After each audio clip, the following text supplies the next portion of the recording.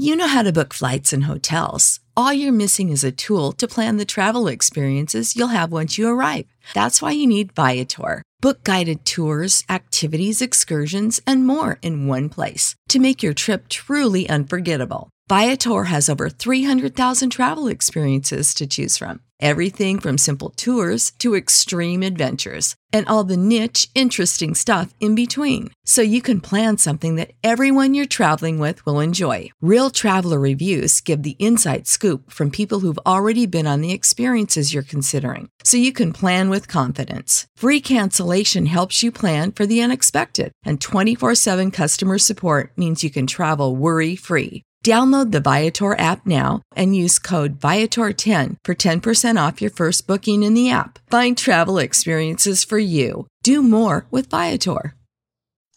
Good morning, Flyers. This is your boy Sully in the Talking Out Loud studios, and I'm coming to you in my 5 minutes or less video because it is game day, December 30th, and the Flyers are taking on LaSalle to open up A10 play at UD Arena. Game time 7 o'clock on ESPN Plus if you're out of market, Spectrum News 1 if you're in the area around Ohio. So let's get into it. What do we know about LaSalle?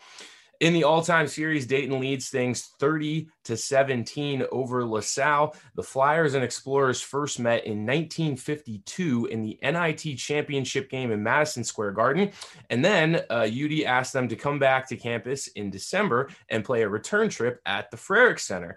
LaSalle won both of those contests, including the 1952 NIT title, and they would win the 1954 NCAA tournament a few years later. Those teams were led by Tom Gola, who you might know as the namesake of the arena that the Explorers play in today. Fun fact, as I was doing research for this video, I learned that the nickname for the Explorers actually happened by mistake.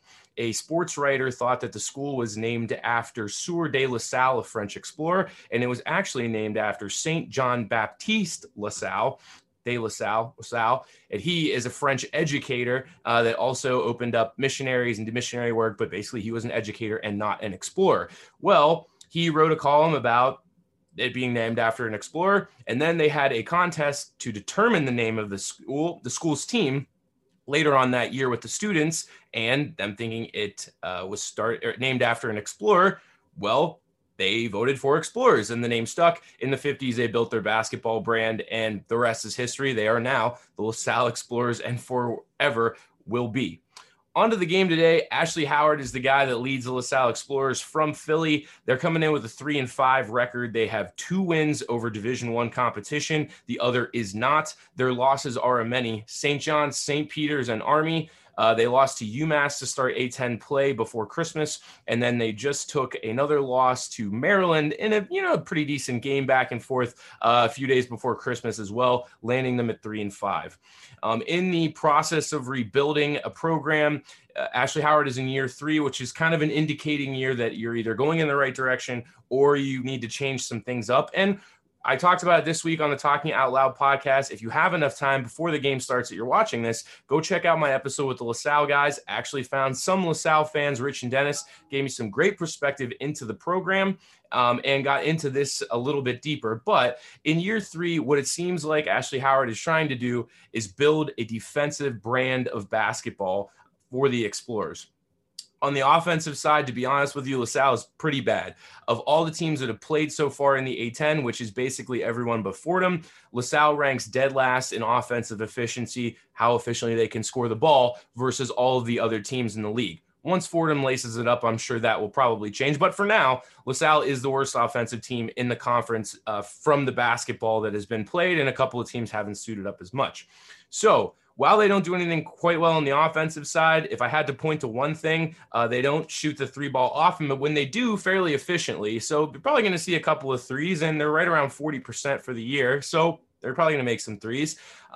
But LaSalle is a defensive brand of basketball now, and it showed because they've gotten better incrementally defensively in Howard's time there. of all the numbers that you look at right now, while LaSalle is deficient on offense, they're actually about a nationwide average on defense. So when you think about it and you're trying to put a rebuild together and trying to build a team and you're not there yet, it's a good thing. It's a good indicator to say, hey, well, we're at least back to the national average defensively, or it's, something to build on. So when you look down these numbers, Flyers probably going to turn the ball over a lot. They're probably going to get beat on the offensive glass a lot. It's just a matter of, we've talked about it before, Dayton can overcome their rebounding, but can they overcome that turnover margin? Because that's the tough one. The other thing that LaSalle is going to be a little bit different than UD. UD runs about, 7 guys a game, maybe 8 now that Weaver's into the mix. LaSalle is going to be more. 10 to 12 guys are going to get minutes. 10 to 12 guys could potentially score for the Explorers, and they're a team that's trying to figure out their lineups, so they do throw a lot of different lineups onto the floor, and that's probably what will give the Flyers fits. And, maybe that's a way where LaSalle tries to push the pace, run the Flyers around, and try to get legs tired by the second half. Spread came out at 13 yesterday. I like the Flyers to win the game and not cover. UD has shown a propensity to not put teams away. So while I think they're better than LaSalle and they will win the game, I don't think it's going to be by a very wide margin. I think LaSalle is strong enough defensively that they can keep the game as a 1-digit game, but I think UD wins. Game's at 7 o'clock. We'll see you there. All you got to do, wear red, be loud. Save big on brunch for mom, all in the Kroger app. Get 16-ounce packs of flavorful Angus 90% lean ground sirloin for $4.99 each with a digital coupon. Then buy 2, get 2 free on 12 packs of delicious Coca-Cola, Pepsi, or 7-Up, all with your card. Shop these deals at your local Kroger today, or tap the screen now to download the Kroger app to save big today. Kroger, fresh for everyone. Prices and product availability subject to change. Restrictions apply. See site for details.